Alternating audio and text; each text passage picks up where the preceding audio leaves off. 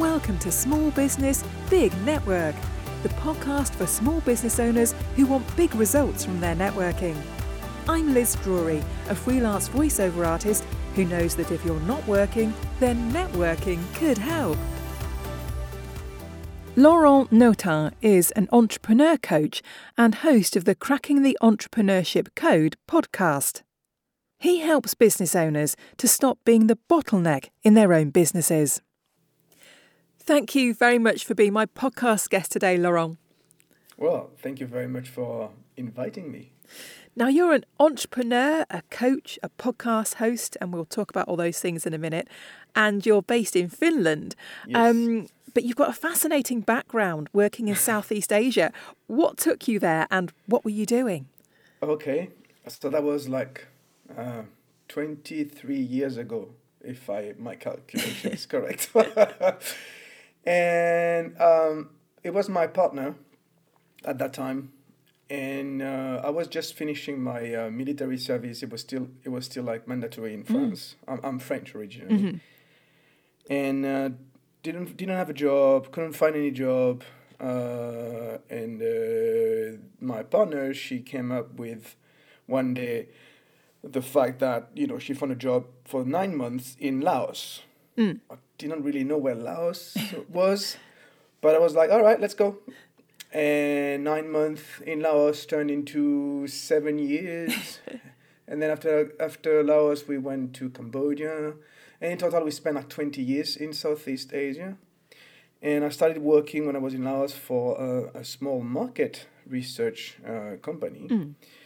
And 1 year after I started, at that time I was like 24, I think. It was a small company, 10 people. And the owners, they came to me and they said, look, we're going to move to Cambodia because there's a lot more opportunities. We need someone to run the agency in Laos, and it's going to be you. Right. I was like, oh, great. I had, at that time, 23 years ago, I had no confidence in myself. I was not very mature, I have to say. But I took the challenge because I've always loved the challenge. And I really enjoyed it from day one. I really enjoyed managing companies. And this is what I did for the next, 18 years, managing companies on behalf of others. Wow. And when did you come back to Europe again? That was July 2019, back to Finland, because I followed another woman. There's a pattern emerging here. Yes. Yes, hopefully it's the last time. And what was it that made you decide to become self-employed? I think it's because, I always say that entrepreneurship is a calling. But sometimes it just takes several years before the seed really blossoms. And I was reaching the age of 40, and I was like, damn, I need to do something by myself, because I've always worked for others, entrepreneurs, basically, running their companies it was myself. So I discovered the world of being entrepreneurs, or being an entrepreneur, although it was not my own, Yeah. But then in my last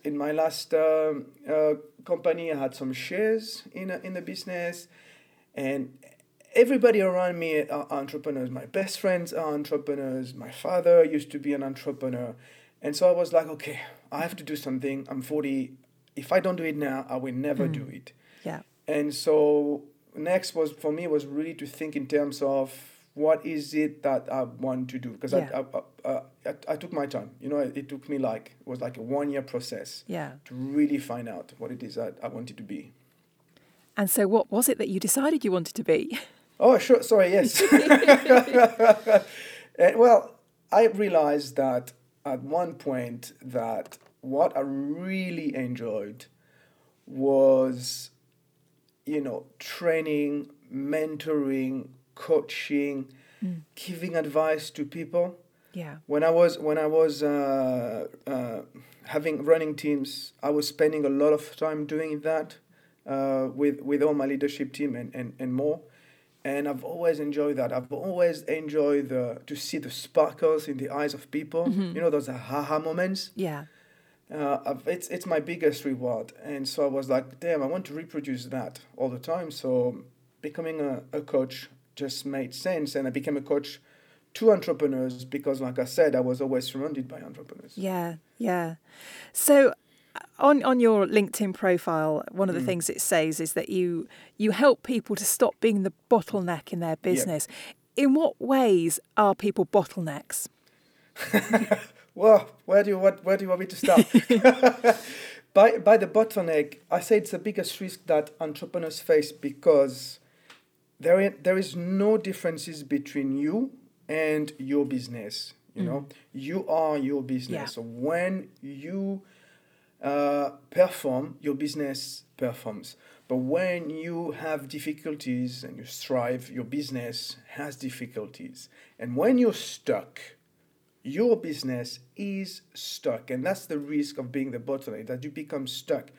Because when you are the bottleneck, basically what it means is that you stand on your own way. And you know it, but somehow you can't do anything about it.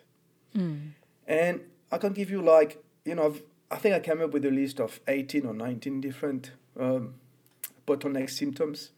And I'm sure there are a lot more. But I can give you like the 3 most common bottleneck symptoms that I see among entrepreneurs. Number 1 is when they are lost in the details. Yeah. As an entrepreneur, you have so many things to do. And there's so many things like requires your attention at the operations level, right? And the problem is that you can get lost into, that operation level. But you cannot afford to do that because an entrepreneur needs to take a step back and look at the big picture. But when you are lost in the details, it's like when you're drowning into water and you cannot get up. To breathe, that's exactly what's going on. So that's a symptom number 1, being lost into details. You need to focus on what matters most instead. The symptom number 2, that's a good one, especially when your business is evolving, is growing. It's when you just can't let go. As an entrepreneur, you need to move from the stage where you're doing everything by yourself. In other words, you get the shit done. Yeah. To a stage where you are building a company or you're building an entity that gets the shit done for you. Yeah. Right? But you can't do that if you don't let go. Typical example, you control everything. You're making all the decisions because you're afraid of, losing the quality of standards in the delivery of your services. Instead of recruiting the right people, training them, empowering them with, decision making, and then letting them do their job, what you hired them for. Yeah. Steve Jobs said you hire people so that they tell you what to do and not the other way around. But when you can't let go, you don't see that. Yes. And the symptom number 3, another good one, very important one, is when you lack clarity of direction. We talk a lot about purpose and why. I'm a big fan of Simon Sinek, Start With Why. And it is so true. Every entrepreneur that I talk to on my podcast, one reason why they thrive, it's because they have a purpose. They know where they want to go and they know why they want to go there. Yeah. And the thing is, most entrepreneurs, we do have the same, we have the same story. We all have a purpose. And when we lose clarity of direction, we are not sure where to go, it's because we have lost track of our purpose. And so what you need to do when in that case is that you need to go back to the reason why you started the company. Go back to the story, the day it happened. The day you said, all right, I am going to do it because there is this thing in the market that I see and nobody else can see. So that's your purpose. That's your why. When you have it, everything else is clearer. Yes. Yeah, absolutely. So what kind of people do you work with? Are they from a particular business sector, or is there sort of no pattern to your clients? Most of the time, most of my clients are in the B2B industry. I guess this is because of my background, because I've always worked in the B2B industry. But I have clients like in various different industries, market research, legal, advertising. I counted last time like 10 or 12 different industries. So it doesn't really matter. It's more about, the industry doesn't really matter. It's more about in terms of size, I would say, of the business. My ideal clients are, entrepreneurs with maybe minimum of 3 to 5 years being an entrepreneur, and who get in a certain stage in the company where they can't find a way to go to the next phase of growth. Yeah. They realize that. They know they are stuck. They are the bottleneck. They know they are stuck, and they decide that they need external help. And that is really, really important. That they must understand that they need external help. Otherwise, it's impossible to coach them. Yeah. And so what form does your help take? Is it one-to-one coaching that you do with them mainly? Yeah, so mainly I do a one-to-one coaching, and that will last around maybe most of the time six months minimum, because it takes a long time to get results with coaching. Yeah. I'm also starting a mastermind group, which is more like peer-to-peer coaching with me moderating, with a maximum of seven people, and that would be just specifically for small B2B business owners. And sorry, from time to time also what I do is I get involved with startup incubators or accelerators, and I mentor startups. Yeah. And the startup funders, because I really enjoy that. Yeah. So tell me about your podcast now. How did that come about? Well, when I started 5 years ago, I was like, I'm going to specialize in entrepreneurship. I already have a lot of knowledge, but I need. It's always been very important for me to continuously educate myself, so that I can better advise clients. So I realized I need more advice. I need more content. I need to be better at entrepreneurship. And I thought, well, the best way to, collect that information is to talk to the people who are doing it every day. And so I thought, all right, I'm going to have some interviews with entrepreneurs, and I will also create some content for me. And at that time, I was doing video interviews. But then I changed country. That was back in Cambodia. I changed country, and COVID hit. And I was like, okay, doing interviews is going to be a bit more difficult, because it requires quite a lot. It requires quite a lot of equipment, and I need people also, like, and you need to agree on a time and a location and blah blah blah. But with Zoom, you can do a lot of things. You can talk to people across the world. You can record conversations, and so I was like, all right, I'm going to do a podcast. I'm going to use Zoom. I'm going to do a podcast, and this is how I started interviews, cracking the entrepreneurship code. And since I've had I think I'm on like 111 interviews published now. Wow. Yeah. Yeah, so it's awesome. I love it. What kind of topics have been discussed on your podcast? so many topics, but it's what I'm really interested in the people behind the entrepreneur. Yeah. So I'm really focusing on their story, but I'm also talking about the good, the bad, and the ugly of entrepreneurship. And so many people, everybody has different stories. I can see like core patterns coming out. For instance, I was talking about the purpose. That is something that is really, really important to a lot of entrepreneurs. Another pattern is sales, something that comes back again and again. Yeah. A lot of entrepreneurs are afraid of selling. Yes. I'm afraid you do not have the choice. Yeah. You have to sell. It comes with a job. But the reason you're afraid of selling is because you're not looking at selling the way you should be looking at it. Other things like, I was mentioning entrepreneurship is a calling. It's from all those conversations that I clearly identify that.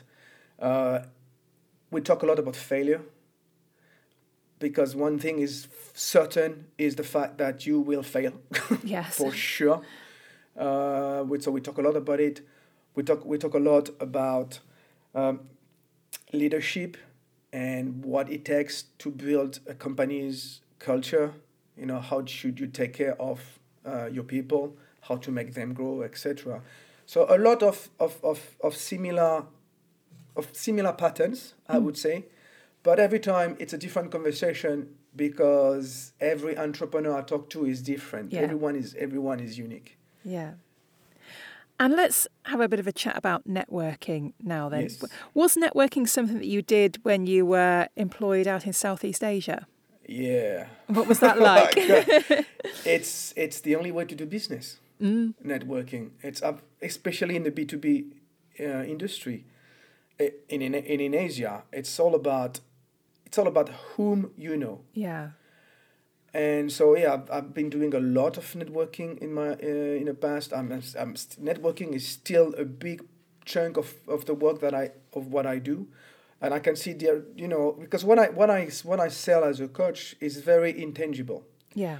I don't have like a product Yes. that will fix you short term. I'm not going to make you rich in 90 days. That's Yeah. not what it is about.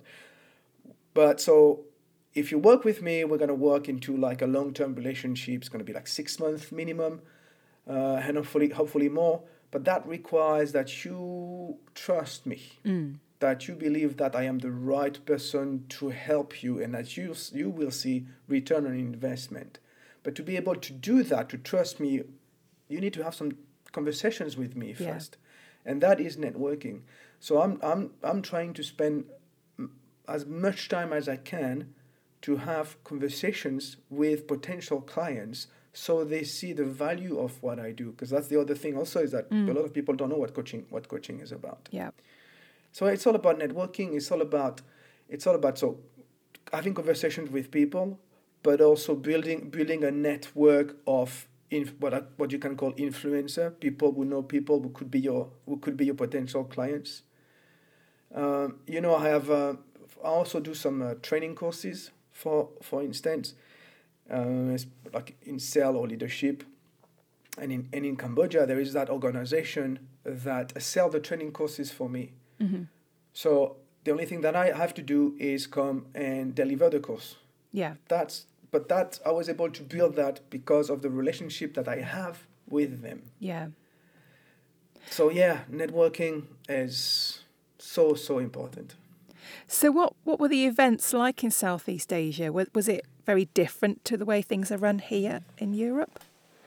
It's difficult for me to compare with Europe. What I know, because I left France, when I was 23, so I didn't work a lot in France, but I can compare it with Finland. In Asia, there are a lot of face-to-face events, networking events, a lot of them, because it's very important for Asian people to do that. This is the way they do business. Yeah. And so when you go into a networking events like this, it's every time you go to a networking event, you need to think in terms of, okay, why I'm going there? What is my objective? Mm-hmm. Your objective can be very different. Maybe it's just to go and doodle around, have a drink, and that's it. That's okay, and see what happens. That's fine. Sometimes I did that. But it could be also to meet with 2 or 3 potential clients. So you get out of the networking event, you know what you need to do next. Maybe it is to set up a meeting. Mm-hmm. You could also go to a networking event to talk to people you haven't seen a lot for a while. Just to remind them that you still exist. Yes. that is very important, because again, you never know when a sale is going to come. Yeah. But here in Finland, I was surprised there were not so many events like this, and maybe there were, but they were all in Finnish, and unfortunately I don't speak Finnish very well. It's a very difficult language. So my impression is that in Asia, the networking events and the networking in general is a lot more developed than here in Europe. But I could be wrong. I don't know. So are you making use of online networking now? Trying to as much as I can, but it's a bit difficult. I know there are some business organizations like BNI, which I think you're a member of.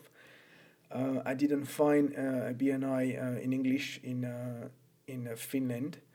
I'm a member of a club, an online club in the UK, which is like, you know, a group of the members are like a small business owners like myself. Yeah. I've been a member for 3 months. It's called the Cobra Club, and we meet. There's a lot of events, you know, in a week, and you can just go and show up. Yeah. So it's interesting, but it's always very limited. Because you're there for 1 hour. What is important is to build the relationship outside those networking events. Yes. You know, having like one-to-one with people, that's even more important than the networking event in itself. Yeah. Because people maybe they are not a potential client for you, but maybe they can refer you to potential clients, or maybe, you know, you could use them as a supplier for your company. Yeah. And I'm looking now, and this is on my to-do list for next year. I really want to have, as I mentioned, more conversations. So I'm actively looking for more online networking clubs that I can join. Right. So that's one of your goals for next year. What other plans do you have for your business? It's to do a bit more of what I do now. That's basically it. I would like to have more coaching clients, which is why I need to be more active in terms of networking. And I don't have, like, you know, big goals of becoming like a multimillionaire or turning like, you know, building something that is bigger than me. I want to stay small. I'm happy with, you know, being a business of one person, but I just want to do a bit more. Just grow like steady and do more coaching. And also I think it is time, because I've been thinking about it for so long and I've been like procrastinating it. It is time that I launch an online training course. Right. Well, there we go. You've told the world now that that's what you're going to do. Now you have to do it. Yes, I have to do it. So finally, Laurent, if people want to know more about you and your coaching or your podcast, what's the best way for them to get in touch with you? Sure. The best way is to go on my website, which is www.laurentnotin.com. There you'll find the podcast, you will find all the information about coaching. And if you like to contact me directly, either go on LinkedIn, you'll find my name, Laurent Notin, or by email, contact@laurentnotin.com. Lovely. Well, thank you very much. And best of luck with your business and your podcast for the next year. Thank you very much, Liz. Thanks for listening to Small Business, Big Network. If you found this podcast useful, please do rate, review and subscribe. And don't forget to share it with the rest of your network too.